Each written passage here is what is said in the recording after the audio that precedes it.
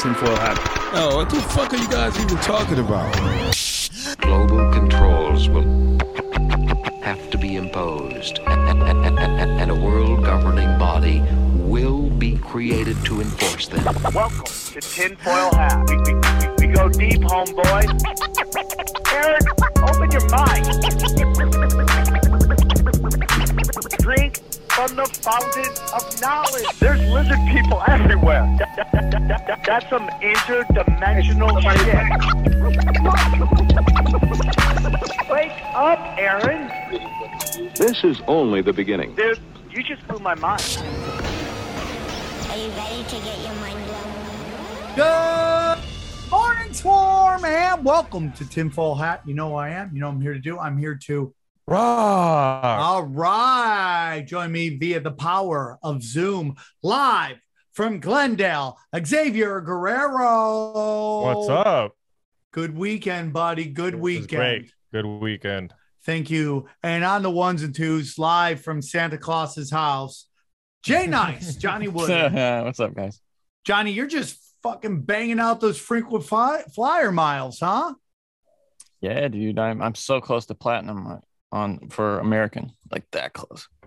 So Johnny couldn't make it this weekend. A lot of people are upset. I had to talk to the masses. I had to calm them down. They wanted to riot. I was like, dude, please chill, Bill. Johnny couldn't make it because his fake girlfriend supposedly wasn't feel good. Update, how's she doing? She's fine. She had a cold for, I guess this is her private medical information, but she had a cold for like a week or two, like a bad cold. It wasn't COVID. She was always paranoid that it was COVID, though. She's one of these people that just had it beaten into her that, you know, you got to be terrified of COVID. All sickness is COVID. Yeah, and then she got food poisoning like on a Thursday. Or, no, on a Friday morning, like Thursday night, while she had the cold, and she's like, she thought for sure she had COVID, and she was like sick, and so I took her to urgent care Friday, and Johnny, that was like 4 hours of my life. Yeah, it was, John. That's why Johnny couldn't make it. Johnny, did you sing to her like I would do anything for love while you were driving her? Dude, she believe me. She didn't want any of my jokes. Believe me, dude. She was not there for my jokes.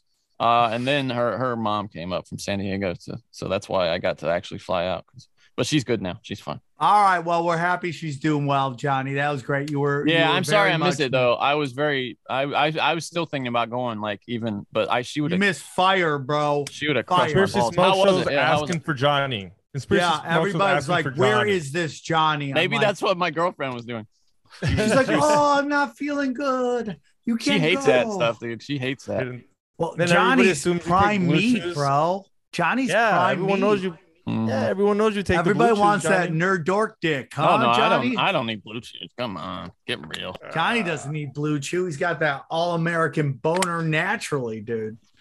Right, Johnny? They actually get the blue chew from my bloodstream. That's what they. Shit, Johnny! They're tapping you. Yeah. Oh, so you're saying that blue chew is somewhat of a adrenochrome of yours, where they take your body and turn it into things, and everybody gets the blood of Johnny. That's exactly what I'm saying. There's the power of Johnny is in you. The power of Johnny is in you.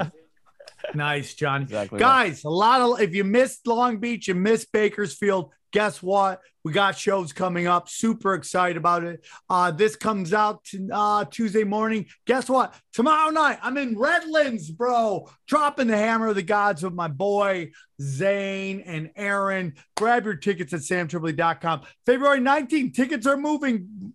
Tickets are moving. Grab your tickets to the first ever live Conspiracy Social Club's Brian Callen versus Sam Tripoli live debate on stage. We're working on our pay-per-view. And then we're also going to have a live stand-up show. Come get weird. Join us. Again, tickets to samtripoli.com. And then finally, the Hammer of the Gods tour is in full effect.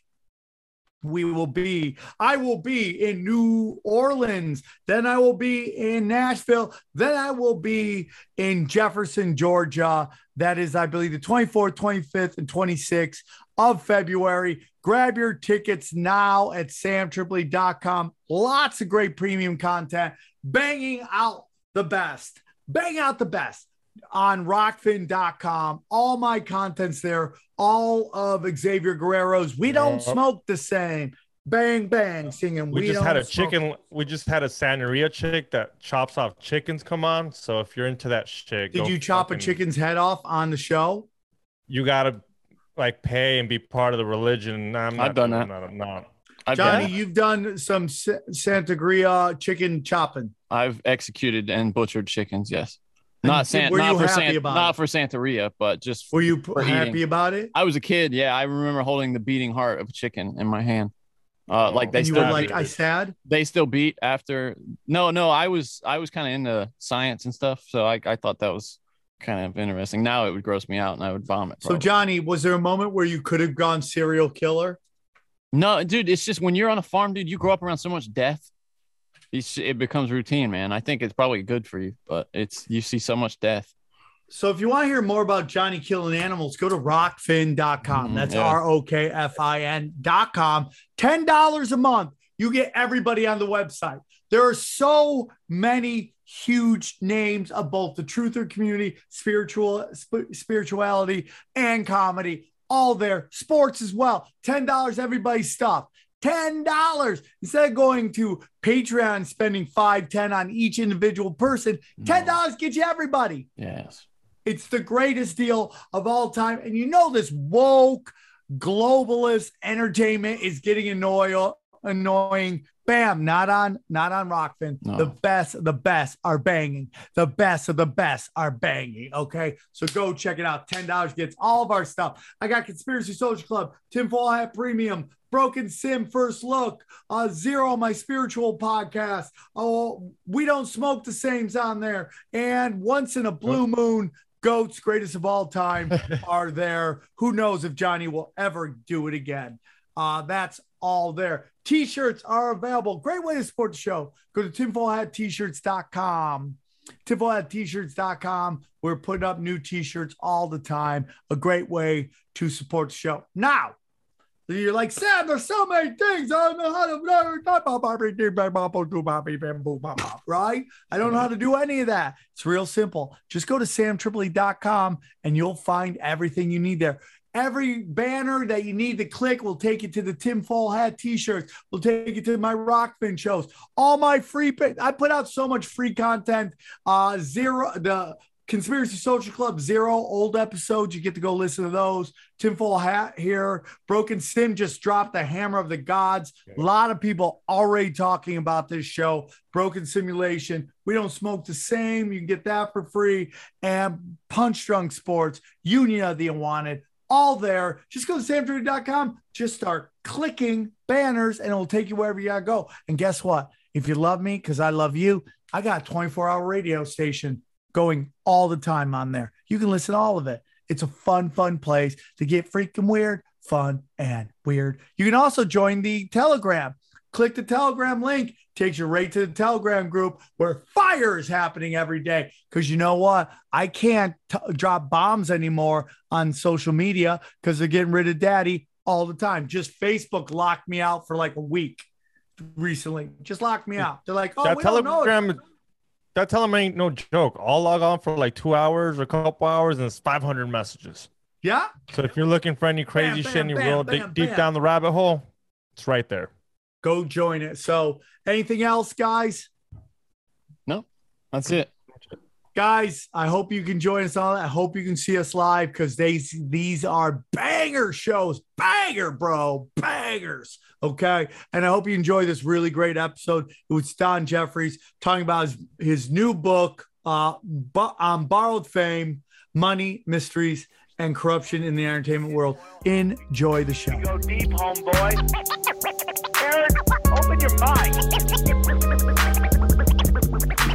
Drink from the fountain. All right, so let's get into it now. Very excited to have our returning champion back. He is he's an author. He is a radio host. He is a blogger. He's the Jamie Foxx of digital content. He does it all. He's got a new book coming out on Borrowed Fame, Money, Mystery, and Corruption in the Entertainment World. Please welcome Don Jeffries. How are you, brother?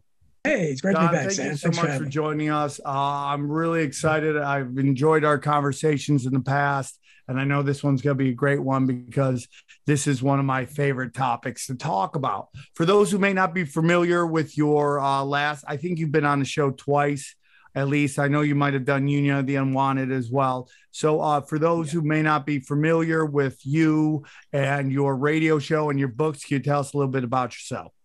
Yeah, well, I've written On Borrowed Fame. It's my sixth book.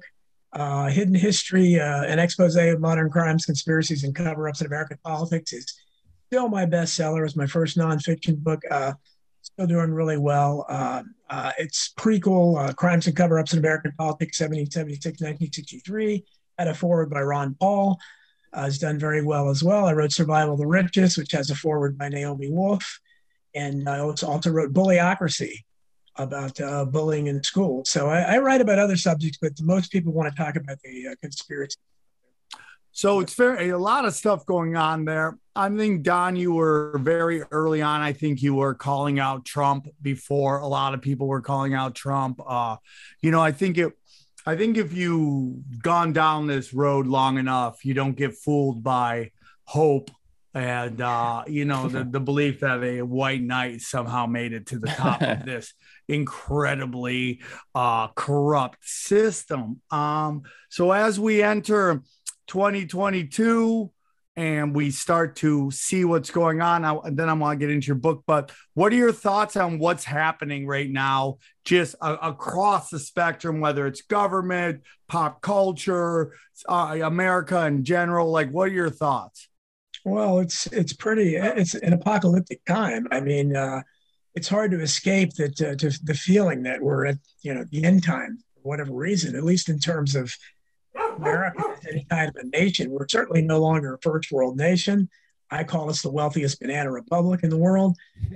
We become a laughing stock, and you go from Trump did his rhetoric, had a lot of us enticed a while, including me, and I've been around a long time. His rhetoric was revolutionary, but once you get in office and you start naming the kind of people around you that he did, and it ended up being all tweet, no action. He tweeted a strong game. If he had governed like he tweeted, it would have been great. But he just tweeted. I mean, on Twitter he was king, but he never really did much at all. Certainly, he looks better in retrospect. Even just having him here tweeting would be much better than what we have now, obviously. But so we are now, we've sunk to the absolute bottom. When you have people that are, the Rachel Levines of the world, and people like this that are running government, and that's where we are now. We've allowed this to happen, and you can see, you mentioned before the show about Neil Young and the recent controversy on Spotify with Joe Rogan and everything. This is the left, and I come from the left. This is where the left is now. The left absolutely loves. I mean, they embrace it. They're orgasmic over censorship. They just love it. And this week, I guess somebody wanted to ban To Kill a Mockingbird, which is probably every female baby boomer that was born in the 50s and 60s favorite book of all time. I mean, they love that book. So I guess it struck a chord within them. So suddenly now they're against censorship. But in a lot of the posts I read about it, they said, why don't we censor the Bible? So they're still suggesting censoring something. They can't. Why not just say, let's just not censor, period? But they can. And that's why it's Neil Young. I mean, I listen to a lot of his music, and that's from my era. But Joni Mitchell was really disappointing because she jumped on and she was one of my absolute favorites. And it's really a sad day when you have people like that who have a hard enough time selling their music. And in On Borrowed Fame, I talked about this where, Spotify is one of the many streaming services that gives the artist nothing. They get nothing. So I don't know what Neil Young thinks, he's giving up. I mean, maybe, $20 a month or something. Maybe that's about what he's getting. I can guarantee you from that. So, but it's sad to see people like that who were rock and roll rebels, and now they're just embracing the establishment. But that's the left today. The left loves censorship. And that's one of the seminal issues that we face today is, do you believe in freedom of speech or not? I'm a civil libertarian. Not many of us left. And, I'll defend to your dying day, whatever you're saying. I don't have to agree with it, but, free speech means nothing if it doesn't mean all speech. If I don't totally agree. Yeah, I mean, but none of the leftists don't agree with that. I mean, you have people like Glenn Greenwald that are good. My friend Naomi Wolf. There's a few out there. Cynthia McKinney, my friend, Cindy Sheehan, another friend. They're good people still. Jimmy Dore, you mentioned, but not many. And it's that's a sad thing because they're in charge. And conservatives have always, kind of been They react. That's why they call them reactionary. So they don't have any answer either because they want to, as soon as Donald Trump started a social media platform, what are they talking about? I mean, they will, if you criticize Trump too much, they'll censor you just like they censor the conservatives. So got to have some consistency there. Hey guys, I want to tell you about our friends at Movement, okay? Movement.com. Listen, Valentine's Day is already around the corner, and we know finding the right gift is super stressful, okay? That's why our friends over at Movement Watches have already done the hard work for you on their huge statewide sale, all right? Movement is a Valentine's Day favorite with timeless watches, 18-karat fine jewelry pieces, and special edition styles like rare chromatic watches and bracelets, okay? You can save on these gifts right now. Just choose a watch and simply matching accessory and get an immediate 20% off your order, plus free shipping and free returns always. Dude, my boy Xavier Guerrero's got the fattest watch. We got these badass glasses. I love their style. They are cool. Look at that. They got an 8-year watch, which looks like an 8-ball to me. I'm all about that action, dude. Look at that, dude. That's fine craftsman. Listen, everyone's got a clock on their phone, but real G's move in silence. They wear watches, okay?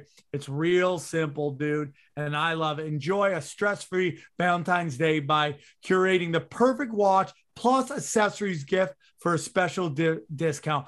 All in one and done. Gifts made easy, okay? Better than chocolate, better than flowers. These are gifts that last, okay? And you can get them and wear them every day. It's that simple. So here's what we're going to do. Shop 20% off today with free shipping and free returns by going to mvmt.com/tinfoil. Okay. Go to mvmt.com/tinfoil for your most stress-free Valentine's Day gifting yet. Okay. MVMT. Okay. Join the movement. I want to get in your book in a moment, but I want to ask you this question because it's kind of something I've been talking to a lot of people across my 4,000 podcasts I have. And the question is, we're talking about the death of the American empire, how it is crumbling right now. What does that mean to you? Because I think when the average person thinks that the empire's come to an end, they think we're going to go right to, zombie land. Everything's just going to be Escape from New York and all this craziness.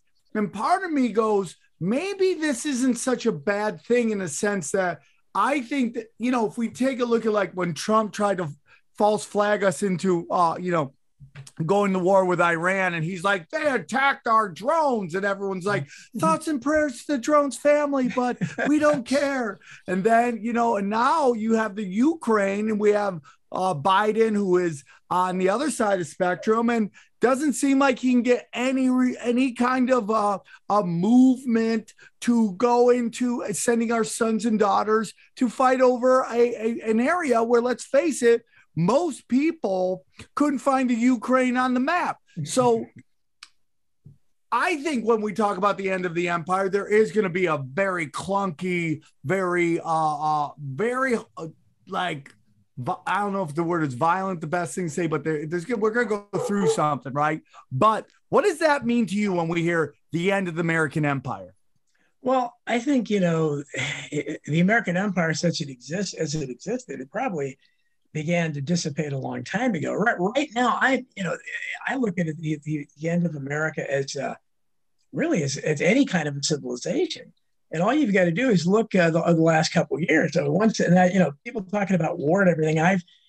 Several months ago, I said we are in World War III. People just don't realize it. And it is a world war because it's happening all over the world in every country. And it's basically the governments of every country are waging war against the people in the name of COVID. Restrictions, lockdowns, mandates, you do what we say. And so I think we are in World War III. So I think they're going to have a hard time going away from that, because they put all their resources into this COVID narrative, which never apparently is going to end. We're on 2 years now. And to go back to kind of the old fashioned way of, well, we're going to go send troops to defend somebody else's border while our own border is wide open, and we do nothing about that at all. But let's go. We have to protect the Ukrainians' border. I don't know if that's going to fly, and I'm not sure what's happening there. I don't really think.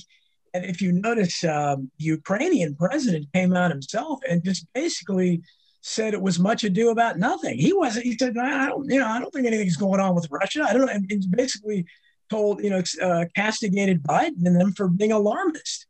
So apparently we're more upset about that than the Ukrainian president is. So as far as, I just look at it like we have completely collapsed as a culture, as a civilization, as anything functioning. If you look what happened back in the summer of 2020, when you had the riots all across the country, the Black Lives, law and order collapsed. There was nothing. You had a guy who was never prosecuted. And I'll guarantee some kind of out-of-work actor, crisis actor, not the guy that was playing the warlord armed with an Uzi in Seattle. They took over, 2 or 3 blocks in Seattle. They had deaths. No one was allowed into it. It was like a war zone. The authorities did nothing. They stood down. You can't have that. You saw all the statues that were torn down. Eventually, Trump got incensed about Andrew Jackson or something, and finally they stopped doing it. But up until that point, they'd torn down a bunch of them, and they just, again, showing their incredible ignorance. They were tearing down statues of Columbus, and I think was it Frederick Douglass? They just wanted to tear down any statue they saw because they're destructive. But you can't have that. And I'm hardly a law enforcement guy. I've been so critical of the police, but you have to have some kind of order. But when they allowed those riots to go on, all those burnings, the fire departments didn't show up. Those burnings, those buildings burned. You had, mass looting, things going on. What did that result in? It not only did nothing, but now you have in places all across the country, including California, they basically legalized shoplifting. If you shoplift under $1,000, which I assume that's a daily thing. So if I'm a poor guy, I would probably go to the stores every day and shoplift like $999 worth of stuff.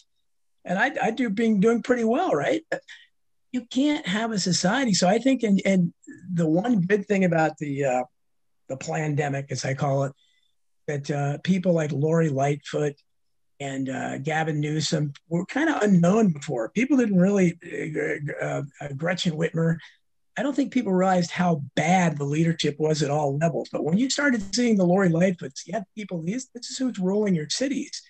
These are people who are in charge. So they came in, they're like roaches that, were brought out into the light. And it opened, in my eyes, it opened the eyes of the people that are awake. And the people that are asleep, they apparently just, nothing's going to wake them up. But so I look at it as beyond that. I don't know if it will ever get to anything as interesting as Mad Max Beyond Thunderdome. But I think we could get to the point where, maybe they won't literally, even just as a matter of incompetence, they won't be able to keep the power on. In my area last month, we had, a relatively, I think it was a foot of snow, close to a foot of snow. But it should be debilitating. But I-95 here, it's one of the biggest highways, the biggest highway in our area. And 50 miles of it was shut down for 24 hours, and it even included an American congressman. And it was so bad, the media actually criticized them a little bit, which they never do.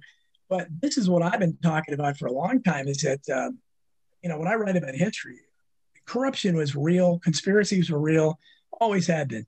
But the difference is, up until maybe the 90s, there was a competence about it. They were thoroughly corrupt, but they plowed the streets, when it snowed.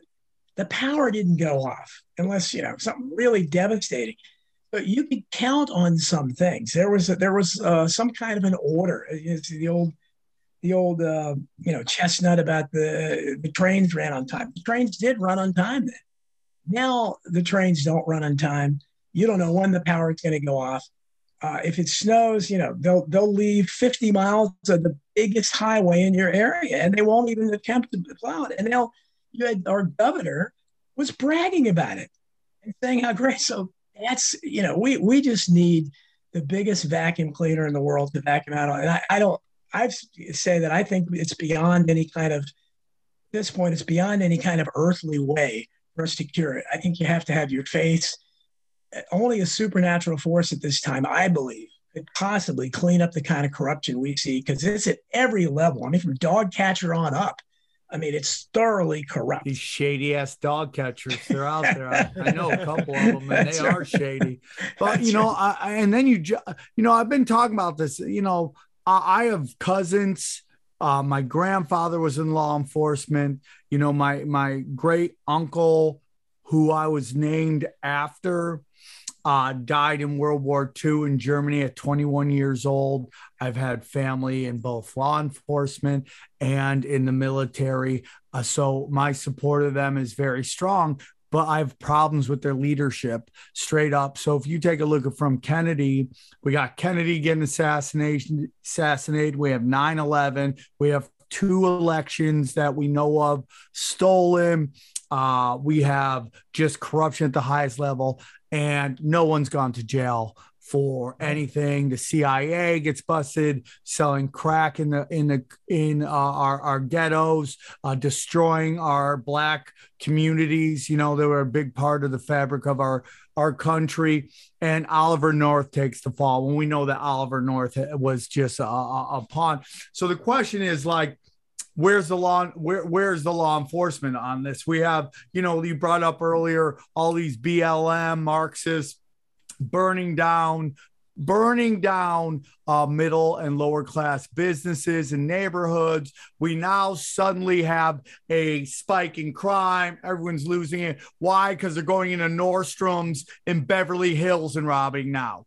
Now we got it. So, we had the Democrats in Los Angeles taking, pulling $150 million from the LAPD budget. Now that they're in Beverly Hills, Gavin Newsom just sent $300 million. So we're seeing this, like, what I believe, and this is how we're going to get into your book, because I think it's very important to have this conversation. We are now seeing the illusion go away of this kind of punk rock, all these anti-establishment people, and where they weren't really even anti-establishment anymore. They were just fitting a narrative that was being pushed. You very much get into the civil rights movement. I mean, right before Martin Luther King gets assassinated, what is he talking about? Class wars, right? We're getting into class wars, and then they take him out, and who steps in the void? The guy on the balcony who pushed him, basically dragged him to the hotel, and basically in court admits, steps aside so there's a cleaner shot. This guy now weaponizes the civil rights movement. It's no longer about class movements, but now it's Black versus white, and we have this whole narrative going on, which leads us into where we are right now, the Spotify war that is going on between Joe Rogan, who is just interviewing doctors, which is supposedly what the left is all about. I listen to the science, I listen to the doctors. Now it's not even about facts. Now it's about vaccine hesitancy. Okay. So now we have all this vaccine hesitancy going on, and everybody's losing their skulls because you take their own rules and you beat them at it, and then they have to change the rules on you.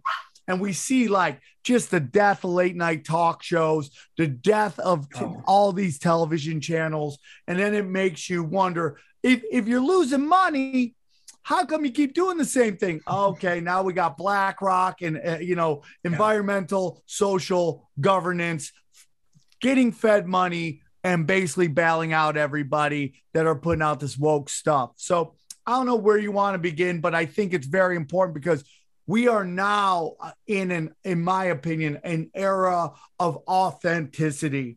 And I do not know how these bankers, these globalists buy their way out of it. I mean, they won a little bit because he did have to do a disclosure now. He has to give a warning on the beginning of every podcast, a disclaimer. Yeah. And yeah, but that just says we're going to talk about COVID. I mean, like it is Spotify acquiescing to some of those, the pressure coming at them. But at the end of the day, it's like you got Jimmy Dore basically calling the Clintons pedophiles. I mean, 2 years ago, Jimmy Dore would call you a crazy person if you were talking about that. We have more and more people coming out, and it's like, how do they stop the dam from leaking? I just don't see how you can't throw money at this because their narrative is instantly you smell it and you reject it, in my humble opinion. Your thoughts, Don? Yeah, I mean, you said it's not about money, and that's the most incredible thing. And I started, when I wrote my book, Survival of the Richest, and I showed how there are always bigger agendas. You know, we think of capitalism about the profit motive, and certainly that exists. And the people at the top are, sinfully wealthy, and they're taking the lion's share at the expense of everyone else.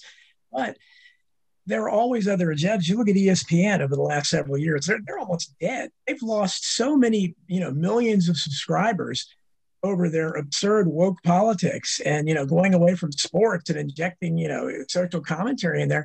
They don't care. They literally don't care. And so that's the problem, is that YouTube cancels, first of all, when they canceled Alex Jones, that was like a Lexington and Concord moment, because he was the biggest name in the conspiracy world. Think what you want of them. You can think bad or good, it doesn't matter. He has a huge following, millions of people. So once they were able to cancel him, and I was defending, because I defend everybody. And I was on InfoWars once, way back in the day, when Hidden History first came out. They never had me back on, but I was on once, and they sold a lot of my Hidden History book. But so, I mean, I have nothing against Alex. I have lots of criticism as well, but it wouldn't matter, because it was Sam Tripoli, whoever. I'm going to defend. Nobody should be canceled just because, their views was misinformation or disinformation.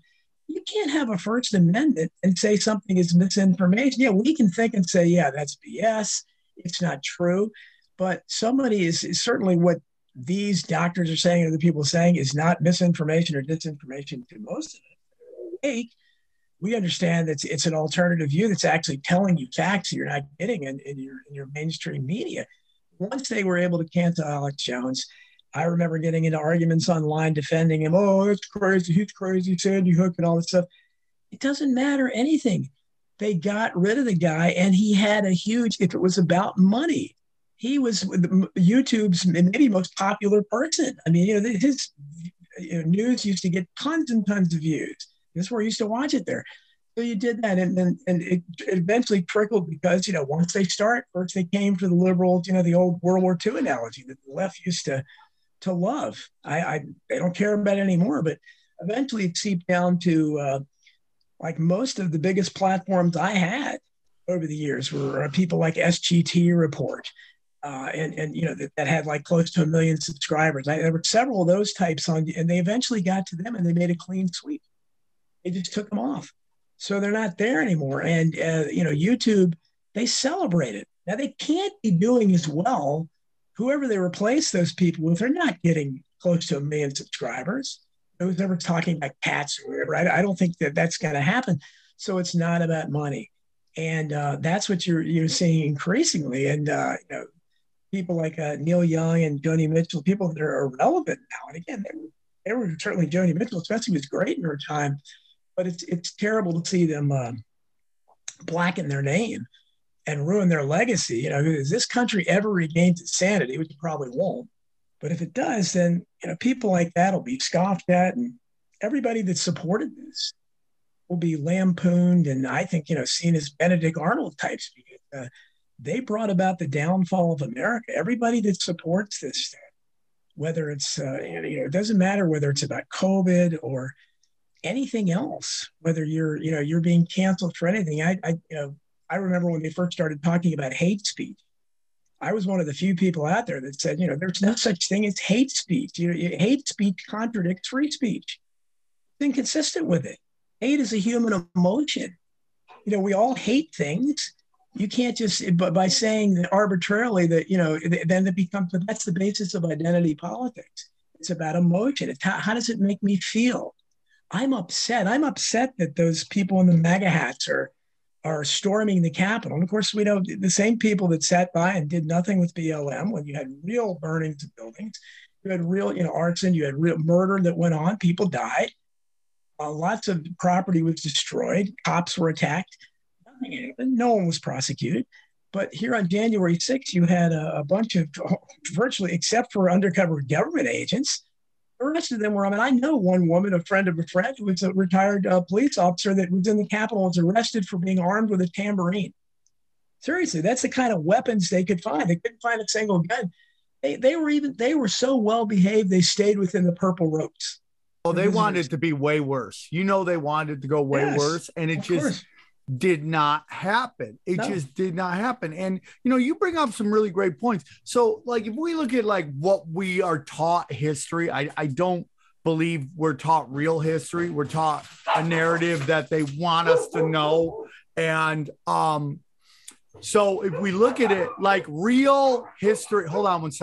Guys, I want to tell you about my friends at Trade Coffee. That's right. Let me tell you something. 90% of the coffee that comes from grocery stores is actually stale. That's right. You heard it. The coffee and you think you love needs an upgrade, okay? Instead of rebuying the same old coffee, let Trade Coffee send you something freshly roasted that we literally guarantee you will love, okay? Trade sells the freshest roast and ethically sourced beans from America's best independent roasters, okay? They ship free to you as often as you like, whole or ground. Whether you're a coffee nerd or just want a better cup of coffee, Trade's real coffee experts taste over 400 roasts and use technology to match you to your ideal coffee base on your preferences and brewing methods. Take a coffee quiz to get started. Trade Coffee guarantees you'll love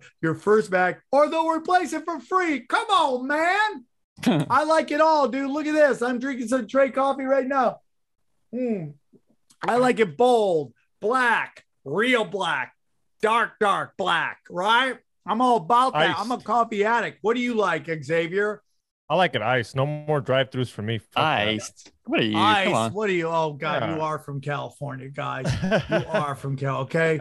Right? The subscription is non-hassle. Skip shipments, change your frequency, or cancel at any time, okay? Just take the coffee quiz to get started. Trade guarantees you'll love your first bag. Guarantees, okay? So for our listeners, here's what we're doing, all right? Right now, Trade Coffee is offering a total of $20 off your first 3 bags when you go to drinktrade.com/tinfoil. To get started, just take a quiz at drinktrade.com/tinfoil and start your journey to the perfect cup. That's drinktrade.com/tinfoil for $20 off your first 3 bags. I have a real quick question for you, Don. What? Sure. See, I'm also someone who enjoys so much of that music from that period. And sure. Rogan kind of did a little hat tip to this really subtly. People like Neil Young, I mean, they sing songs like Keep on Rocking in the Free World. What is it about the men and women, the artists of that era, that they can't see the hypocrisy inherent in what they're doing now? It seems to me there's something that they have in common that kind of made them, with a few exceptions like Eric Clapton and Van Morrison and those guys, made them kind of turn their backs on everything they fought for in the 60s and 70s. Well, most of them, again, they all came from the left. And the left at the time, as a teenager, when I was first becoming politically aware, that's what attracted me, was that left. Yeah. The left of civil libertarianism. Man, I stand up for pure free speech. I'm against capital punishment. I'm for prison reform. I'm against war. I'm pro-peace. I want to help poor people. I want to redistribute wealth. That was my reason to go to the left, for reform. We obviously there's lots of bad things going on. We need to reform the legal system, the medical system. It's all corrupt. But that left is gone. The left today, because the woke left, so people, Neil Young, Joni Mitchell, to become relevant, they think they're scoring points by doing something like this. Okay. Because they're jumping on the vaccine bandwagon. So if they did something like, you're not going to see any of these old leftist jump on and say, if you send troops to the Ukrainian border, I'm withdrawing my music. Well, that's the position they would have had 50, some years ago. But they don't, because the left has changed. The left is authoritarian now. The left doesn't remotely believe in free speech. The left doesn't care about war or peace. In fact, they want to demonize Russia, which is ironic, because for all those decades they covered up for any kind of influence the Soviet Union had, when it really was a government that was invading countries and taking over lots of parts of the world. They covered that up. They excused it. Oh, we must have détente. We can't. I wouldn't have gone. Didn't want to go to war with them. But it's ironic that now that you have Russia's attempting to Putin is attempting to make them kind of a Christian nation. I mean, he's paying Russians to have babies and stuff, and I think that interferes with them too, because the authoritarian left is a pro-death culture. So they just want death in all its forms. So they hate birth.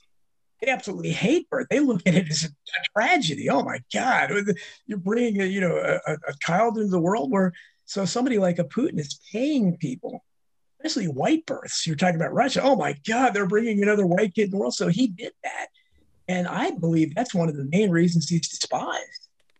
You have the same thing going on in Hungary. Hungary's got a kind of the government like that too. It's urging its people to have kids, to return to traditional values, and that's the left has just become, it's become this nightmarish, cartoonish caricature of wokeness. And, I think it's best exemplified by where you actually see that they're literally claiming that men can have babies. And if you say that's insane, which it is, you're canceled and you're fired. I mean, you have a corporation like Apple just put out a thing with a picture of a pregnant man. I mean, how can you possibly have any kind of intelligent dialogue with people that believe that? But that's where we are, and that's why you have transgender story hours, and the reaction on the part of this absurd authoritarian government is to declare parents who question that, say this is ridiculous, to call them domestic terrorists. So that's what we have to worry about now, because there's a new domestic terrorism division of the Justice Department, and they may want to put millions of us into those FEMA camps that have been, unoccupied since the 80s, just like we had the political prisoners that have been held, some of them since January. And the fact that they're there still, and almost nobody outside of a handful of congressmen and Tucker Carlson here and there, it's shameful. I mean, every Republican in Congress, if they were actually an opposition party to the Democrats, would be outraged over it. There's a lot going on here, man. There's a lot going on. And it's basically when you have the Unabomber and Malcolm X both saying that the, rich white liberals are the most dangerous animal. And you kind of take a look at I grew up in the 70s. I was born in the 70s, grew up in the 80s. And you saw, remember all the old jock movies where all the jocks were pushing around the nerds? Those were rich kids, those jocks that were causing chaos to people. You remember they were at the country club. They wear the sweaters over their neck like that. So now we fast forward to the 2010s and the 2020s. The rich kids are now all the social justice warriors. They're all the same people. They're just coming from the other side of the spectrum, depending on how they've been manipulated. But they're all the same people. They're such rich kids, and they live in an idealistic world because reality hasn't effed it out of them, okay? And they push a narrative that can't possibly work, but it doesn't matter because the results don't matter. It's the fight or flight that they got. Now they're fighting against coronavirus and they're fighting against racism, and it gives them a reason to get up in the morning because their lives have been so easy. They have no fight. And what they don't realize, and they're gonna realize at some point, and you can't tell them this because they'll lose their skull. They're useful idiots. It's what Stalin said. They're doing the work of the people in power. and they don't realize it. And they're calling for censorship. What they don't realize is they will eventually come around and nip them,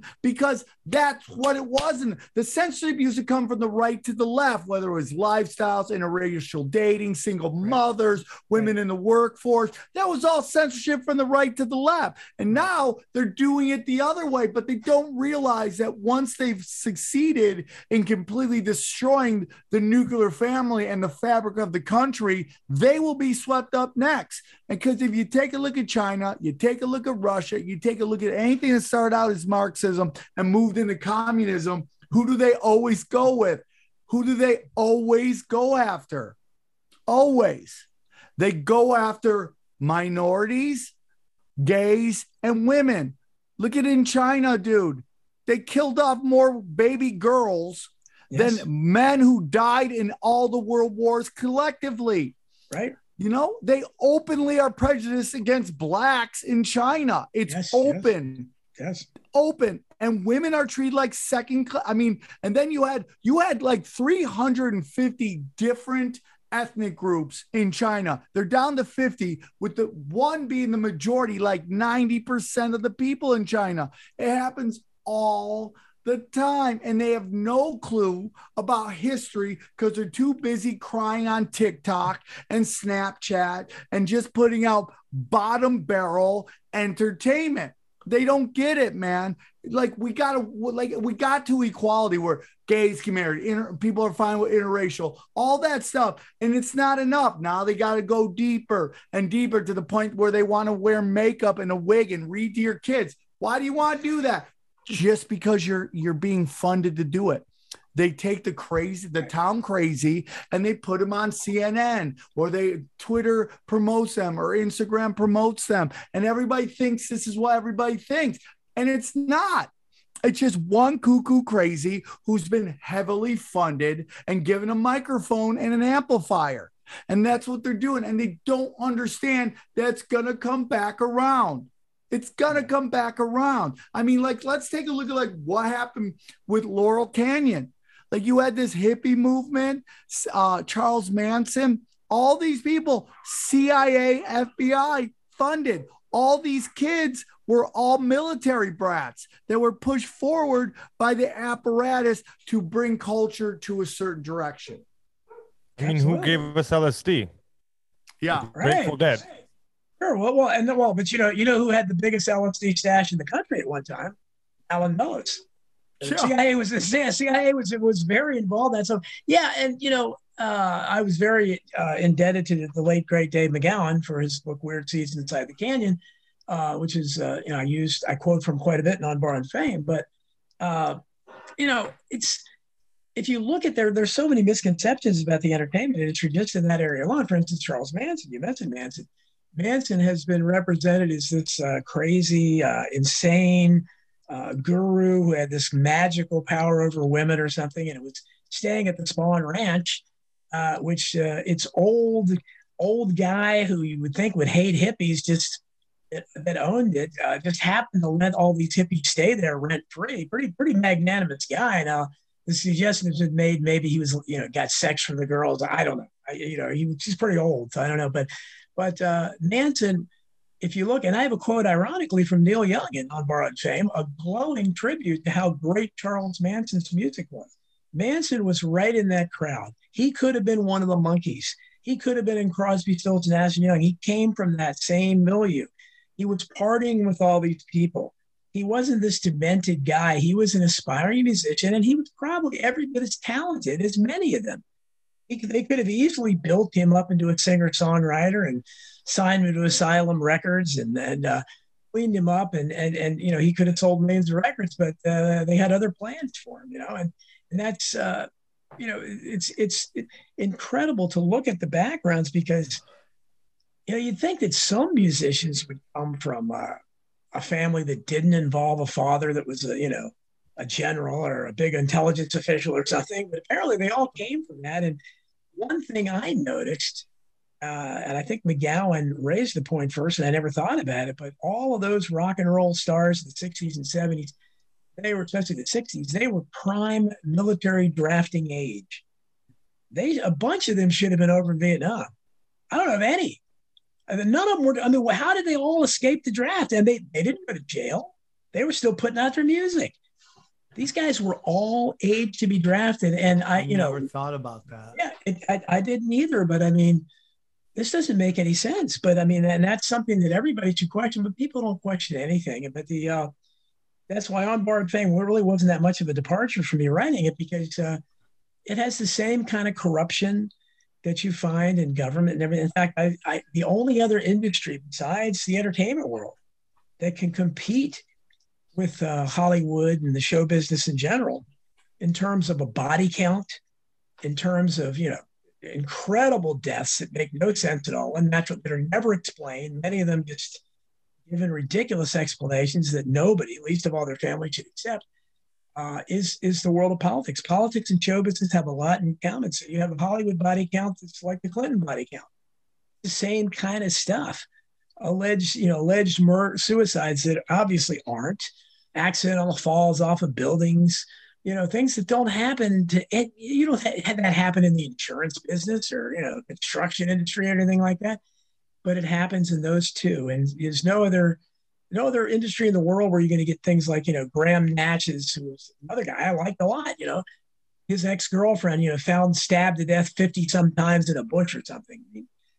If my ex-girlfriend was, first of all, I would probably come under a lot of scrutiny, but I would be mortified myself. Like, what the, wow. But it's par for the courts out there. And so it's, when you look at whether it's, Bobby Fuller 4, I fought the law and the law won, or the law won with him, or somebody won with him. His body's found, the burned out automobile, gasoline poured down his throat. And the authorities first tried to say it was suicide. And you get that all the time. Marilyn Monroe, John Belushi, Natalie Wood, John Lennon, all these deaths. If you just scratch the surface, like with John Lennon, I just did a little bit of digging, and the doorman at the Dakota building was the guy Jose Portoromo, who went back to, he was friends with Frank Sturgis. He was in the exact same group that Oswald, all these people were at the time of the JFK assassination. What is he doing years later as the doorman at the Dakota apartment building? Out of place. And those kind of things, if you had real investigators, that's the first thing wait, what is this guy doing here? He was like a top police official in pre-Castro Cuba. Why did you decide to take the job as a doorman? And I've tried to find out when he became the doorman. That's significant. I doubt he was there for that long before he was killed, it's my guess. But I don't think he worked there for 20 years or anything like that, or 10 years or whatever. But that's the kind of thing, if you look at the connections between people like that and the World Vision International that has connections to both John Hinckley and Mark David Chapman. John Hinckley's father was president of that organization, and Mark David Chapman just happened to be a member of it, and other people that you can tie into as well. So these are the questions that I call them court historians. They don't ask, just like we have journalists out now. Instead of asking the questions about the absurd, COVID narrative and how dishonest it is, they just demonize it. And they just call it disinformation, and they don't want a dialogue. If Joe Rogan or anybody hosted a podcast with any, I don't pick your Fauci or anybody on that side, and any of these alternative doctors,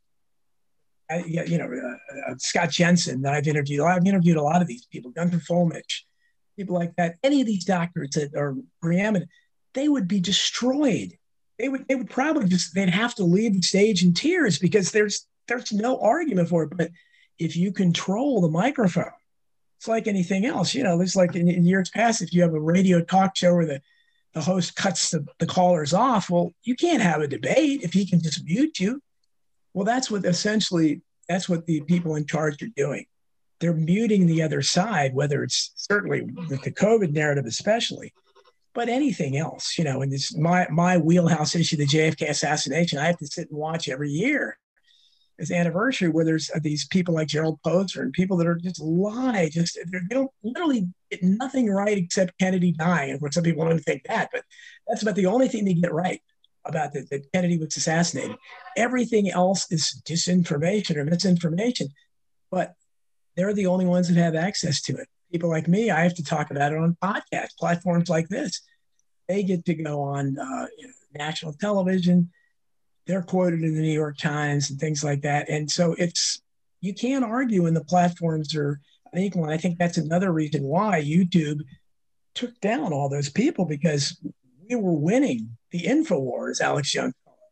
We were winning it. Because, I mean, let's face it, if you or Alex Jones, me, any of us had a show on Fox or CNN or something, it wouldn't be very long before it would be the number one rated show on television. No question, because people would say, wow, what the hell are they talking about? You know, you're this is right. something. You're totally right. Yeah, you're totally right. People are so hungry for authenticity and real conversations. Yeah. And I just find it to be absolutely ridiculous. There's an old quote, and I can't find it, but it's basically along the lines is if you lie to a population long enough, let's say for 6 months, you just bombard them with false information and then suddenly show them the truth, they will defend the lie tooth and nail. They will, and we see that happening in real time. And there's just a lot of stuff going on with, you know, as bad as it is right now. I think there is a movement of authenticity out there, you know, whether it's this show, what Rogan's doing, stuff like that. We see more and more people. You know, with all the censorship of YouTube, now we've seen places like Rockfin, Odyssey, BitChute, Rumble, all these other places start to grow where people are now running over there and they're starting to get real numbers on there, not to the number of YouTube. And to be honest with you, I watch yoga videos on YouTube all the time. So, you know, even though I hate what YouTube's doing, I find myself, those are the easiest ways to find yoga videos. So we see it happening all the time, but we're starting to see them and what they're doing in real time, right? Like, you know, it's like, you know, Bill Burr was talking about this recently about how, you know, like every one of these political comedy talk shows are hosted by a foreigner. Like, why is that? Why is Bill Maher the only one? And he's been doing it for 30 years. But all these new talk shows, whether it's The Daily Show, that Canadian lady on TBS that no one gives a shit about. Damn Canadians. Jim Jeffries' garbage show, you know, where he was like this super edgy guy. And now he's this woke social justice warrior and he just gets caught lying on films all the time.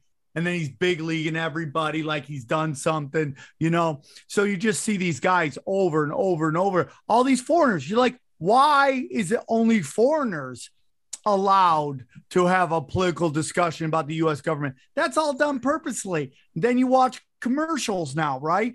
You watch all these commercials and you're like, oh, everybody, you remember when there were white couples on commercials? Which dude, as a guy who used to be an actor, I'm happy for any actor who gets work. Hey, dude, you want to get work, man? A black couple, man, cash those checks. Interracial couple, cash that check. I don't know why they always got to be interracial, but the kid looks Filipino, right? It's like, that doesn't even look like the freaking kid. Well, it's forced. Yeah. And that's what's so frustrating about it. Is anything that happens naturally, of course, you know, you should discriminate. I mean, if people love each other, you're purple or gray, whatever. But clearly it's an agenda, because it's there. You know, if you go out on the street or, you know, in your life, every other couple isn't interracial.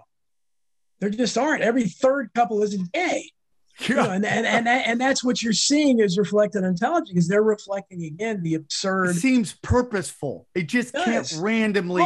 All these casting directors and all these producers all have the exact same idea. It hits you over the head with it. I remember when one of that, you know, we took the kids to all the Harry Potter movies, and I enjoyed them. But I know J.K. Rowling. I know what she is. Although recently she's been canceled herself for having the audacity to say only women can have babies.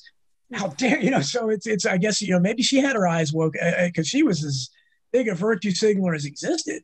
But she found out there are some things you can't say anymore. You know, we're going complete insane here. You know, we're going, no, only women can have babies. Let's go with pregnant people. One of the Harry Potter movies, I remember just, it was so absurd. It was like hitting you over the head, where it was like they had a scene where I guess Harry was with his Asian girl that he was in love with.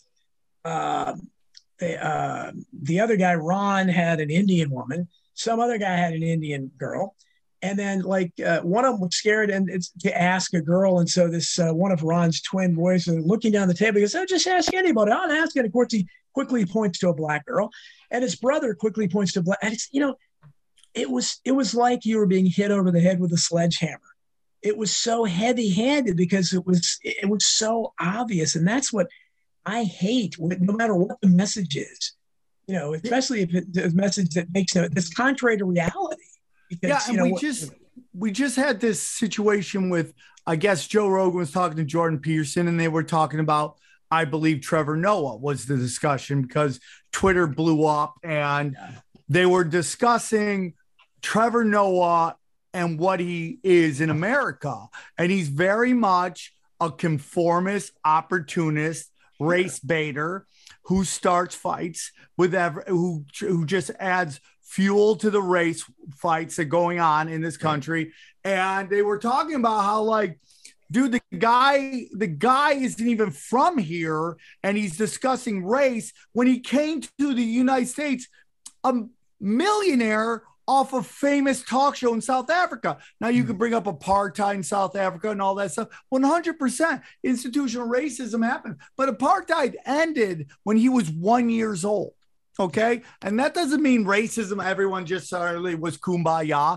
Obviously that takes time, and there's probably still a lot of that left over. But at the end of the day, Trevor Noah was a millionaire talk show host in South Africa who walked over here and took a job where the guy before him was making $20 million a year. Okay. Jon Stewart was the highest paid talk show host on television. He was getting paid more than David Letterman and Jay Leno and all those guys. He was the highest paid one because his show was so popular. It was the flagship outside of South Park on Comedy Central. Okay.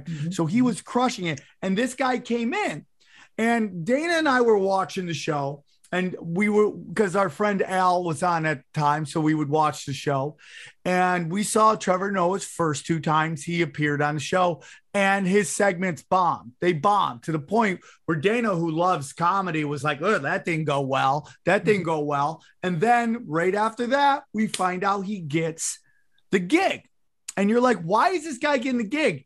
And then I started putting it together, in my humble opinion, is that Jon Stewart and The Daily Show got too powerful.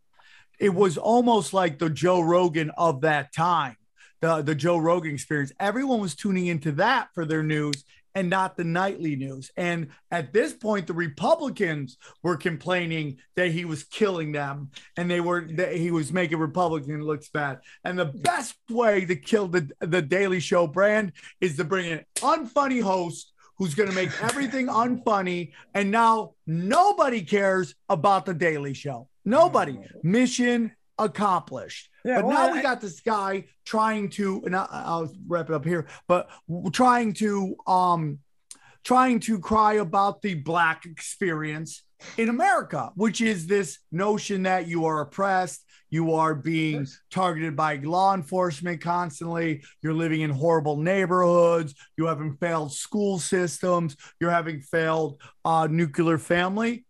Right? I mean, that is the notion when you say the Black experience in America. Sadly, that is pop culture, what is being pushed on people. Yes. Just know Trevor Noah has experienced none of that. I don't know that any high-profile Black that has succeeded. Very few, anyhow, have experienced that. But, when you talk about talk shows, recently, when Norm Macdonald died, I never realized how funny that guy was, I guess. And some of my, I got a lot of supporters that research for me and everything, but a bunch of them started sending me Norm Macdonald clips. And so I started watching. I said, wow, this guy was really good. I didn't realize it. And because I kind of, I have very high standards in comedy. So, and Steve Martin, Rodney Dangerfield, and, George Carlin, Bill Hicks. But when I started watching the clips of him on YouTube, on David Letterman especially, it just, the most recent one was probably 2015, 16. And I was struck by how much the world has changed just that in 5 years. Because watching a David Letterman show from 2016 was like another country. I mean, everything, it was, and I don't know how you or any of these other guys do comedy now. I wouldn't know how to do it because comedy is so, they've got you, shackled with training wheels or leg irons. I don't know what you want to call it, but, I go back to when I was a teenager, George Carlin's album, we're talking about the 7 words you can't say on television and Occupation Fool, all this stuff. I mean, that was revolutionary. That was what's popular amongst, young people in my era, and Cheech and Chong, things like that. But George Carlin how could he do his act today? He absolutely could not do his act. And none of these people could. Bill Hicks, certainly, maybe Rodney Dangerfield could, but I don't even know because because of insult comedy, now you really can only insult white males. You would have to strictly there. And I don't know how you do comedy because you get complaints about anything that's perceived as anti-woman. And, there's lots of great comedy that, it's kind of making fun of their wives or whatever. I mean, that was part of the Rodney Dangerfield, certainly. I don't know how you do comedy. And talk shows today are so lame. You look at somebody like Jimmy Fallon, who, unlike most of those other guys. Oh my God, dude, it's so bad. Yeah, well, he's actually the most talented one, I think, of all this groups. But he's like Rich Little was in my era. He just has such lame material. He's like a court-approved comedian, where it's like he's sitting there laughing at Joe Biden and stuff. It's cringeworthy to watch. It's like, oh my God, this is supposed to be funny. And Jimmy Kimmel, I don't know what's his name, the guy that used to be his partner on the Man Show. Adam Carolla. Yeah, Adam Carolla. Yeah, he must just sit there and think, good, what the hell happened to you when he goes on Fox News? And Colbert. I mean, Colbert has gone from being pretty funny on the comedy show to a raving lunatic. I actually, he belongs in a padded room sometimes. He's like Keith Olbermann. So these people there's not any of them that are even remotely entertaining or funny. I mean, Seth Meyers. I mean, these people are just so boring, and the propaganda is so thick. Though I don't know who you would think. Bill Burr, I guess, is the closest one to a comedian today that still has a little edge to him. But comedy, they've killed comedy just like they killed music. I mean, and Neil Young and Joni Mitchell are presiding over that. So I mean, it's the death of culture. None of those comedians would be on Netflix. None of those comedians would be on Netflix. None of those comedians would be on Netflix, and that's why Netflix is dying. That's why it's dying, because if you see anything, even Aziz Zafi, it's all about mandates, vaccines. It's all about that shit. Nothing is anti that, and if you're anti that, you're not going to be on Netflix.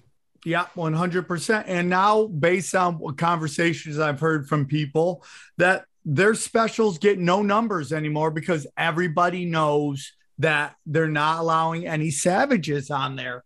And it just gets to the point where it's like, what are we doing? It's, it's like, I had a friend who was on the female Ghostbusters, and I was super happy for her, but I knew that movie wasn't going to do well because we were starting to really wake up to every commercial. A guy was an idiot, and it makes you wonder why they're doing this.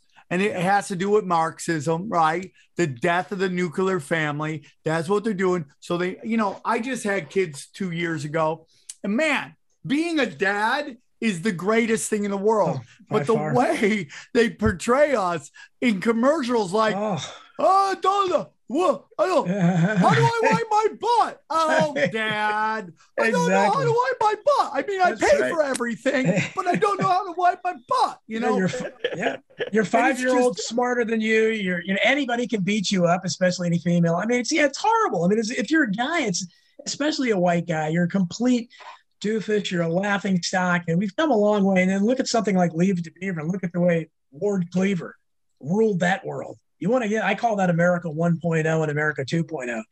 Look at that. However unrealistic you want to know about, Ward Cleaver was absolutely in charge, and he represented the American male, especially the white American male at the time. And now you get any kind of, I mean, they are just, it's laughable. Maybe some gay character, but you're right. They're so inept, you can barely put your pants on. Well, I mean, if you take a look at like some of the classic family, I've been doing a joke about this, but you look at the Huxtables and the Brady Bunch, it's like we got pushed on us. And I totally believe this is to make us feel like awful about the state of our family, like these perfect families. And you're like, my family's not like that. Then you find out Cosby, dad's a rapist, and you watch the Brady Bunch, dad is gay and died of AIDS. God rest his soul. Doesn't mean he's a bad guy, but it wasn't the perfection that everything is. And then a show like Breaking Bad comes and you're like, that's more like my family. Like there's just complete chaos. But you know why they can do that now though? That's the role that social media filled in our lives. Those big TV shows that made us feel bad about our families. Now that's just the doom scroll on social media when you see everybody else smiling. 100%, dude. So when we start getting into cultural Marxism, man, and it's like, when because people listen to this, they'll look up cultural Marxism and be like anti-Semitic, because they don't want you studying it. Right. They don't want you to look into what's going on, because when you start to study this thing, you start to see it happening in real time. Like it's like China, Japan. Everybody knows you cannot go into the United States with a military and expect to win. There's 5 guns in every house. You're not going to do it. So you have to go through the inside sneakily and destroy it with rot from the middle, right? And that is everything that's cultural Marxism, right? We demonize the ethnic majority. We elevate the ethnic minorities. We elevate alternative lifestyles. We create gender wars and sex wars, and we destroy the nuclear family. Sounds like it's what's going on right now in real time. Absolutely. And if people that say there's when you have an obvious pattern like that, there's one way people talk about when I write about history, there's the conventional view of history is that, everything's random, great men arise and all this stuff, which I don't know where the great men are now. But and then there's a conspiratorial view, which is gaining more and more popularity. And basically, one of the quote that explains it best is a guy named Jim Forrestal, who was the first Secretary of Defense. He was pushed out of a window at Bethesda Naval Hospital back in the late 40s, early 50s, and they claimed he committed suicide. Absolutely not. But he was friends with Joe McCarthy, who, of course, would die at age 49 when he entered Bethesda Naval Hospital. He died 2 days after entering the hospital with a knee problem. No autopsy. They don't do any autopsies in any of these cases. No, he's just a United States senator. His name's in the dictionary now, but he was 49. He had a knee problem. He's dead. We don't know why. Probably an alcoholic. That's basically the standard feature. But McCarthy was good friends with Forrestal. And at one point, Forrestal told him, McCarthy, if this wasn't some grand conspiracy, once in a while they'd make a mistake in our favor. And that's the way I look at it, is that, if this wasn't by design, then there would be great people that would arise. And every time a Huey Long or a John F. Kennedy, Martin Luther King or Robert F. Kennedy, they wouldn't be killed. Once in a while, some real bad guy would be shot. Somebody would shoot Chuck Schumer, or something like that. I mean, that would be the case for Nancy Pelosi. Never happens, and nobody questions it. It's so obvious. Once in a while, we'd have a period of peace. People in high places would realize, hey, maybe we ought to fix the roads. Maybe we ought to have a good infrastructure improves everything. Maybe transgender story hour is really a horrible idea. But you don't have it. Everyone in power is on board. And if they do dare to disagree, they're canceled because no one stands up for them. I know just in the workplace, being in work meetings, being the guy always to talk up. And then I'd look behind me for everybody that said they were going to back me up, and it's crickets. And so I can't imagine how it happens at that level, that, nobody's going to back you up. So that's the problem. But it's obvious. Reality shows that there's some kind of, people say, you think everything's a conspiracy? Well, yes, I do, because we're being ruled by conspirators. This is a way of doing business to them. They don't know any other way. This is a way of life. They conspire, and they conspire against the people. And it's just this whole thing that either involves very dark arts magic or blackmail. And you see it happen all the time, and especially in like hip hop music. You have these guys that are kind of the system blows up and then they want to go off the reservation. And what happens to them? They get assassinated. They do not want to blow you up. And then you start speaking freely outside the narrative that they want you to speak. And it happens all the time. And it's kind of sad because you have so many rappers that have been assassinated, and like everyone's like, oh, what can you do? You know, it's like that's a lifestyle. It's exactly. Crazy. That's like, what it is. Yeah, that's a lifestyle. What, dude? Like people are murdered that are starting to speak their mind, and they get clipped when they get too powerful. And Trump, Kanye West did a whole fucking concert where he was praising Donald Trump. What happened right after? He's a psycho. We need to give him psycho meds. He disappeared for like 3 months. His Lil Wayne, same thing. Voted for Trump. All of a sudden gets caught up with firearms in the van. Like it's just like one thing after another thing. You know, right into the system. And they use those as Sam mentioned. The answer to that, well, what do you expect? Look at the violence there. I mean, look at the culture they come from. Of course, you know, they're just, it's playing out in real life. That's the gangster lifestyle. That's the way they want to go out. And to a very similar degree, as I write about on Borrowed Fame, all the deaths, especially the rock stars, easy to mask if you wanted to take somebody out, a rock star. I mean, we know almost all of them were doing drugs. So of course you can easily say, well, you know, come on, man, he was a heroin addict. I mean, they did that with a Belushi. I didn't find out until On Borrowed Fame had already gone to the publisher. But I found a reference to Dick Gregory, somebody I admire very much, a comedian again who couldn't, you know, white being black wouldn't have a chance of having a career today because he was constantly talking about the CIA and killing JFK and everything. But he talked about John Belushi calling him the night before he died, much as I talked about Freddie Prinze calling Mark Lane all the time. He was obsessed with the Kennedy assassination, and he kills himself 2 months later. John Belushi, I've always been suspicious about his death. I thought there was a JFK connection because that's what usually happens. You know, the first thing I usually look for. Sure enough, he had called Dick Gregory the night before he died and said, hey, I want to talk about the JFK assassination with Mark Lane.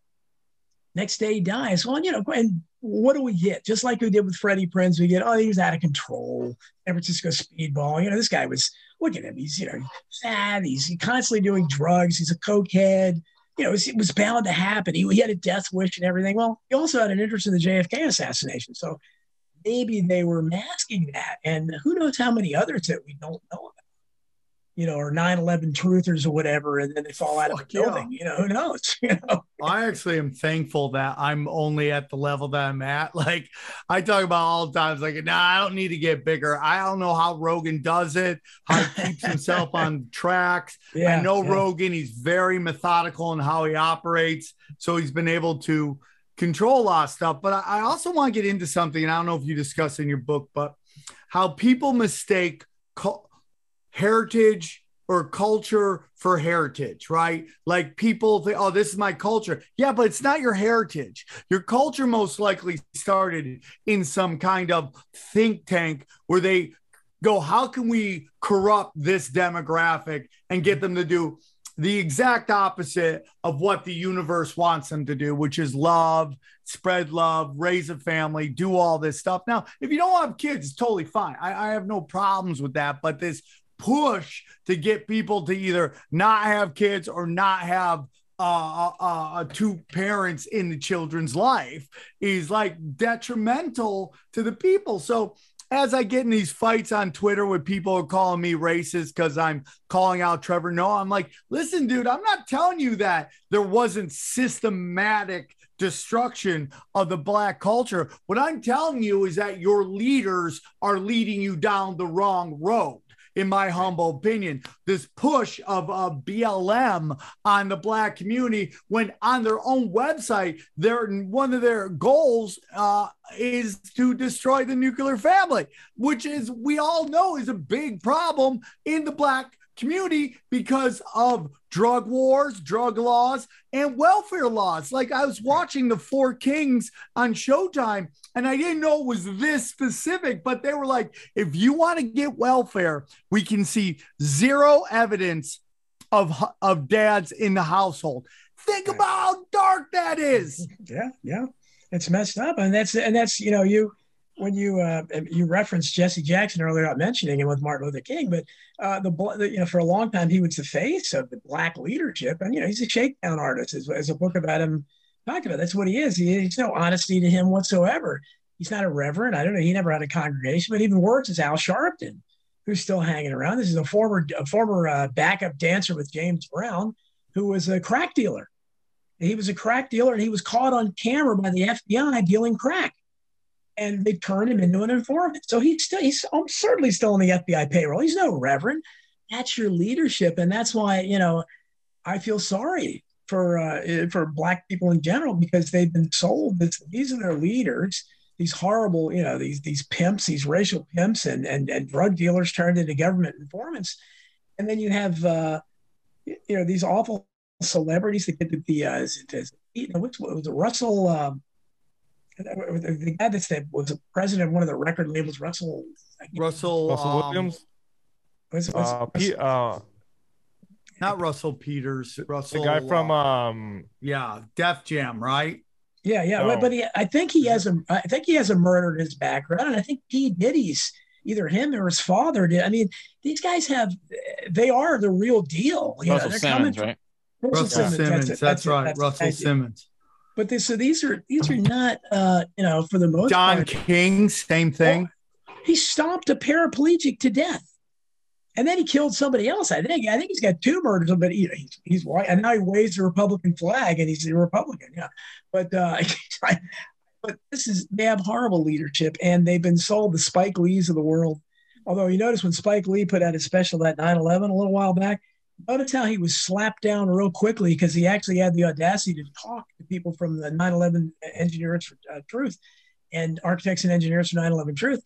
And the entire media went after him, and this proud Black guy that's, little guy that's so tough and everything. Oh, he collapsed like a 4-year-old.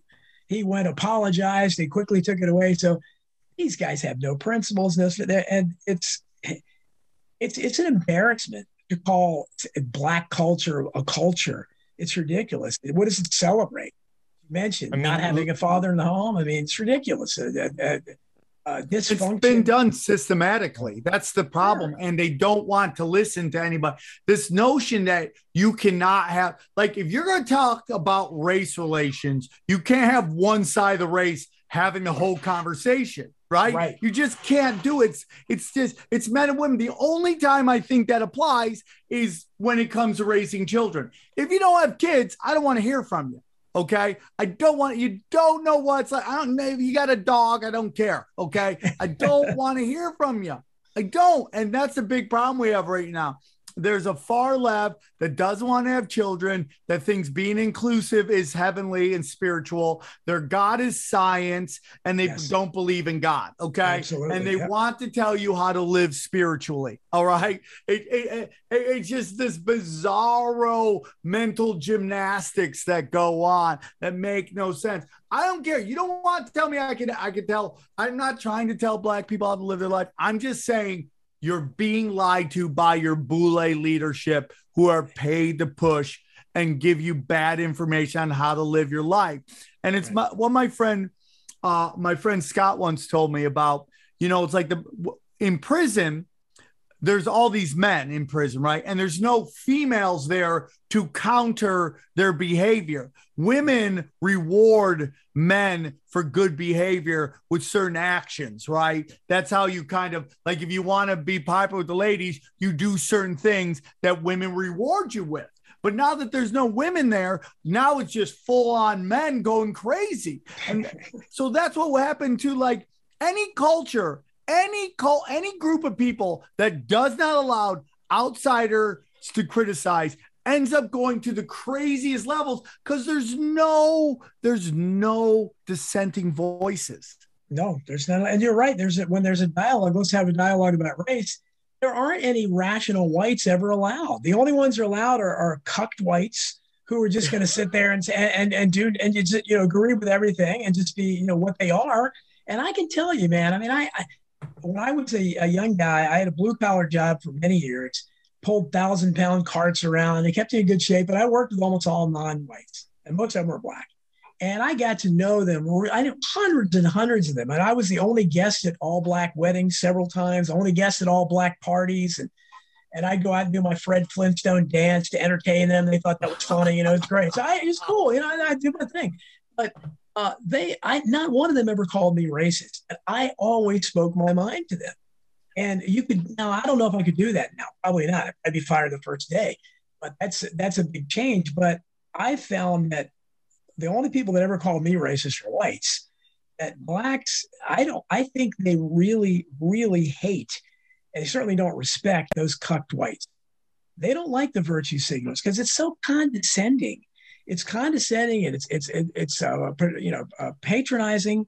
Something like the movie I'm forgetting it now, with the big football player that Sandra Bullock. The Blind Side. Blind Side, yeah. Yeah, I mean, Louis Farrakhan was exactly right. That was an offensive movie because what did it say? Is that this big black guy who only if he's a football player that can help my university, and I'm a rich alumni of that university. This guy, now, if he had been 5'4" and 100 pounds, I would have locked my doors and driven real quickly past this neighborhood. But this guy's big and he can play football, and I'm an alumni of the university, so I'm going to bring him into my house, because I can change him. I can fix him.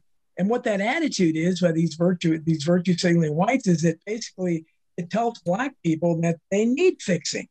Yeah. And that they can only be fixed by one of us, a liberal whites. If we just get our hands on you, I'll sponsor you like an artist or something. Yeah.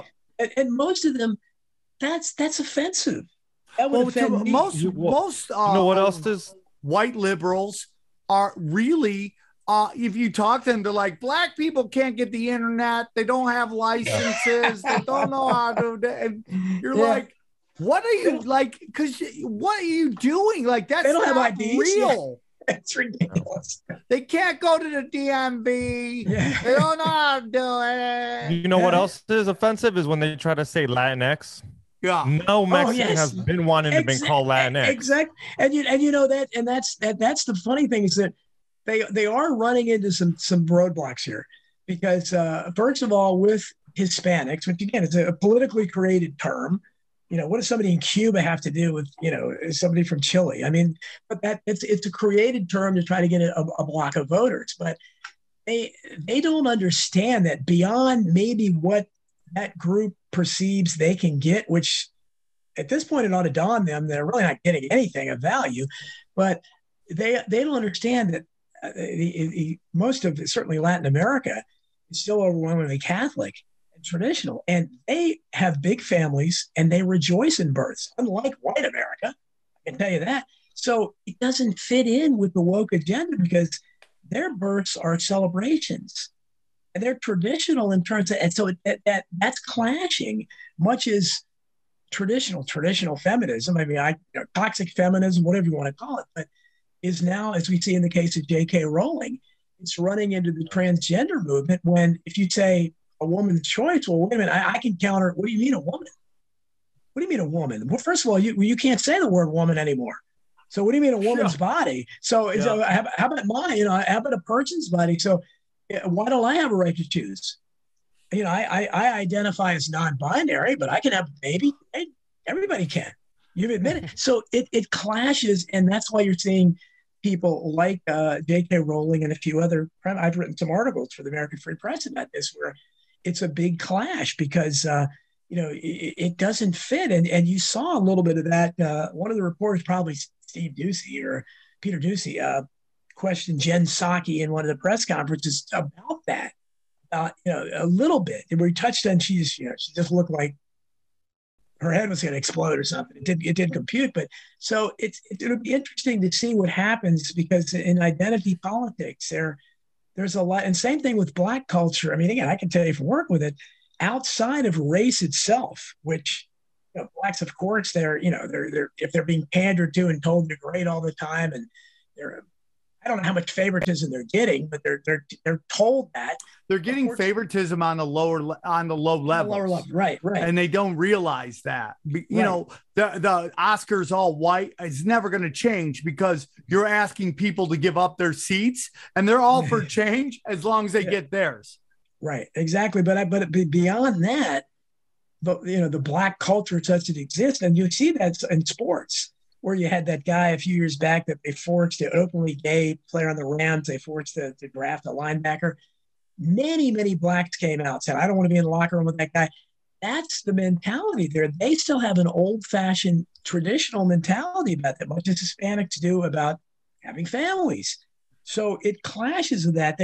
Blacks are very, you could call them homophobic in general. That's their culture. And they basically are the way white people might have been 50 years ago. There might have been, but it's now, of course, no white's going to speak up. So there are clashes there. And how they handle it, but somehow the woke left manages to navigate this. I keep thinking it's going to explode in their face, but somehow it's also a lot to do with cultural Marxism. When you look at CNN, right? Who's making calls? Chris Cuomo, he gets fired. Don Lemon's calling Jessime Smollett or whatever his name is, doesn't get fired. That's all done purposefully, man. The guy from Jeopardy loses his job because he had a couple of things about Jewish people on a podcast way back then. He loses his job, but the black guy with the psychic beanie on, what's his name from America's Got Talent? What's his name? That's got like 47 kids. He doesn't lose his job. Yeah. He doesn't lose his job. That's all done purposefully. These are being done to manipulate the masses to fight with each other. But, I personally think that, again, it goes back to it. It's like they're really hurting right now because they can't control the narrative. They've censored people down, like podcasting. I was telling this on a show the other day on one of my premium content shows. I was talking about how Joe Rogan's where Joe Rogan is because he's the master of three things that started out as very outlaw, right? Very outlaw, which was the UFC, stand-up comedy, and podcasting. All of them were started by outlaws who couldn't fit into your traditional business, right? Like stand-up started in strip bars because a bunch of guys were entertainers. They couldn't sing and they needed money. So they just brought up naked chicks who would dance for booze and money, right? Mm-hmm. Podcasting started because white guys were getting pushed out of Hollywood and they needed to find a way so that they could sell tickets on the road, right? And then finally the UFC was a bunch of tough guys who weren't boxers, but they had disciplines in martial arts. So they came together. And this guy was the master of all those.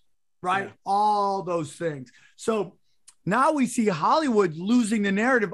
Everybody is going into these other markets where they can thrive. And now Hollywood, it's like why Netflix. I said Netflix has Viacom flu. But they started doing all the things wrong that Viacom was doing, which was just everything woke and not pay anybody. And guess what happens when you do that? All the real talent leaves because what these suits want to believe is that they don't need talent. And what they're learning is you 100% need talent. You need funny people. You need great actors. You need opinionated people because shiny object, bisexual, biracial people who look good on camera don't have anything important to say. And you keep using young people. Guess what? Young people are only good for one thing. Fucking, okay? That's it. I don't want to hear your mouth. I don't want to hear anything you have to say. You haven't experienced life, okay? Outside of that, nobody wants to hear you. And that's Sam speaking, okay? That's not, anybody else. That's not Don. That's Sam's comment. Sorry, Don. Yeah. I know you don't want to hear that. I have to remember that. Young people are only good for fucking. That's it, right? Once you turn 18, that's all I want to hear from you. Everything else, shut up and wait your turn and live some life. Okay. But it's been done. I don't know how they change it. I do not know how they can throw all the money they want. They could throw $1 billion at somebody. They would never be able to replicate Joe Rogan if this person had to say the official narrative that the bankers and the politicians want him to say. Because right. The minute he starts saying stuff that we all know is just propaganda, he'll lose everybody. Yeah. Yeah, and that's I think that's the Like I actually, when I watch, I don't watch it. My wife has it on the background sometimes. When I see Jimmy Fallon, a snippet of it, I feel sorry for somebody like that because I liken it to, these have court gestures in the old days and he reminds me of that. Somebody that can entertain the king by kissing his ass. And that's what he's basically doing. He's kissing the powers that be's ass in a very lame way.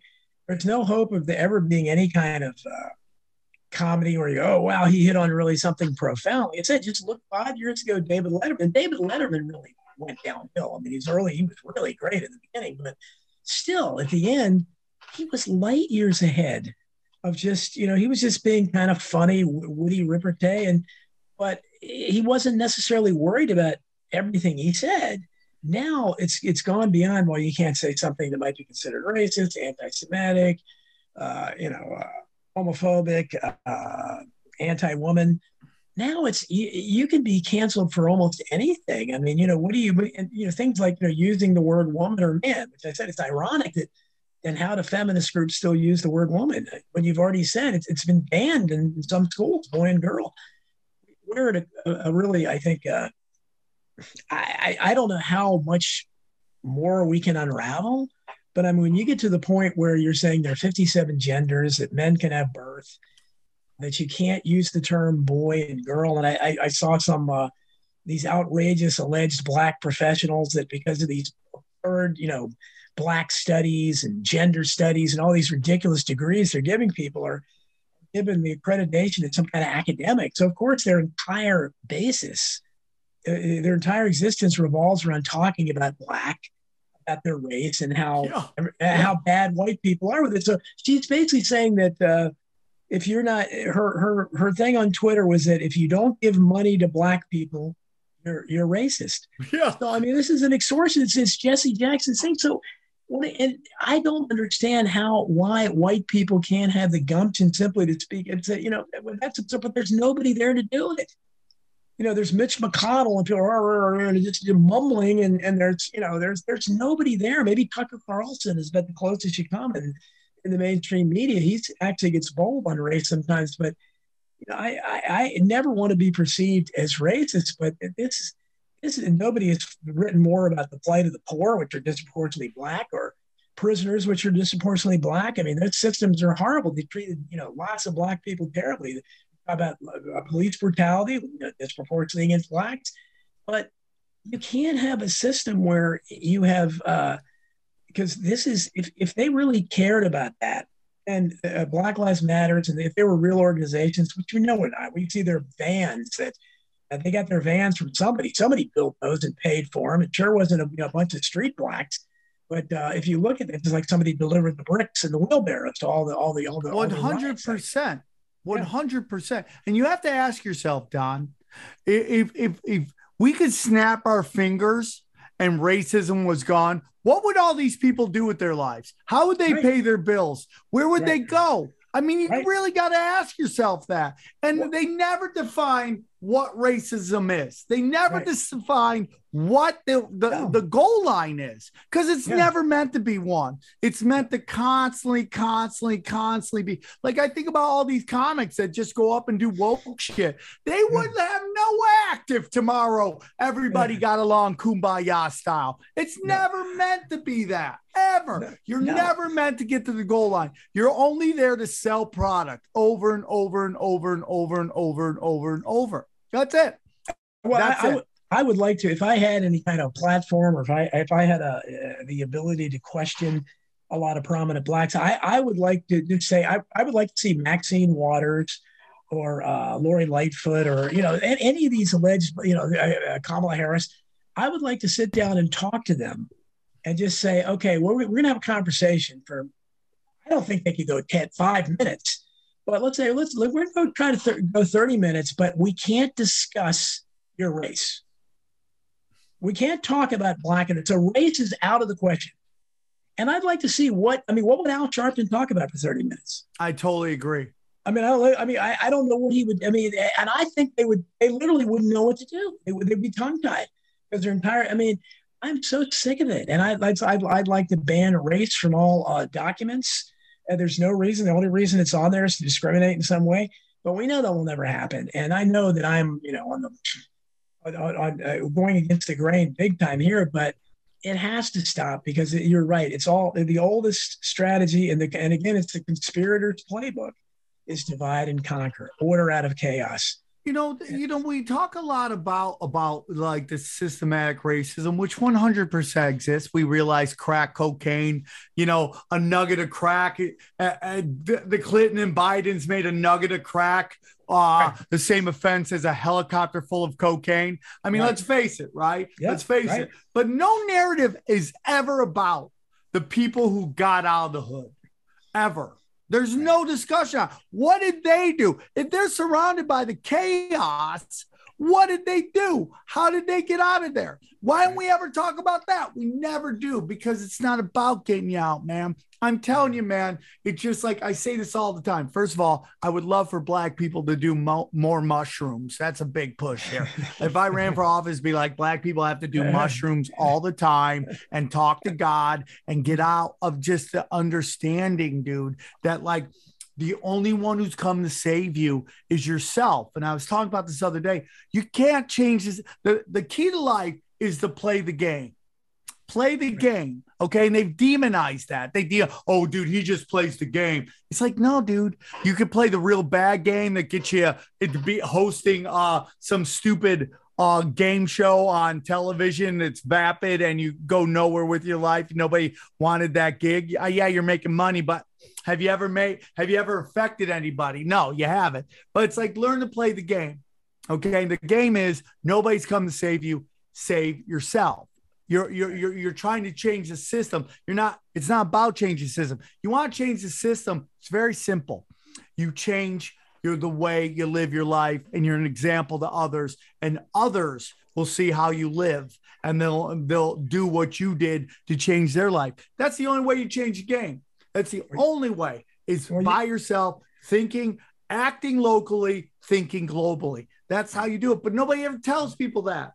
No, and you talked about Martin Luther King earlier, and he became dangerous, and I think he probably signed his death warrant when he started switching from race to class, and when he talked about poor people and not just Black people, and I think that they fear that there's you've seen the meme out there where they have like a black and a white hand, a brown hand, all joining together and saying this is what they fear the most. They're terrified because if you're on a job, like I said, I worked with hundreds of Blacks and we had a camaraderie. We all knew the suits were horrible. That's been a reality forever. The suits are corrupt. The suits don't do any work. Of course, we're doing all the work. We're getting exploited. We're not getting paid. But back then, there was a little more camaraderie. If we could look at a bigger scale and get Black people, white people, brown people, and yellow people, red people, whatever you got, and just realize, we're all being screwed. This is a rigged system. It's what I wrote about in Survival of the Richest. And the common enemy is right there in front of you. And yet that common enemy is using all these distractions to turn us against each other. So we don't notice, that, how much corporate welfare, we're paying for every year. We don't notice that the bottom 50% of America makes less than $27,000 a year. The bottom 50% half of America has nothing. Instead, they get you noticing about, they'll come up with some ridiculous Black celebrity that'll say something outrageous that's anti-white, and that'll be the distraction. Or they'll try to demonize some white person, some hapless white that's saying something that's, would have been common sense 40 years ago, and get them canceled over it. So that becomes the debate. Did you hear about did you hear about what instead of, did you hear about how half the country has nothing and how they've taken all the wealth and how they've, after these unconstitutional lockdowns, none of these businesses are coming back and how they've completely destroyed the future for America. Don, I want to ask you something, man. So, we're as we enter the end of our conversation, I want to ask you something, dude. So we always hear that loose morals are what destroy all empires. And I just think that's a smokescreen because, Dude acting like guys dressing like women brings down every empire. When in reality, in my humble opinion, it is greed.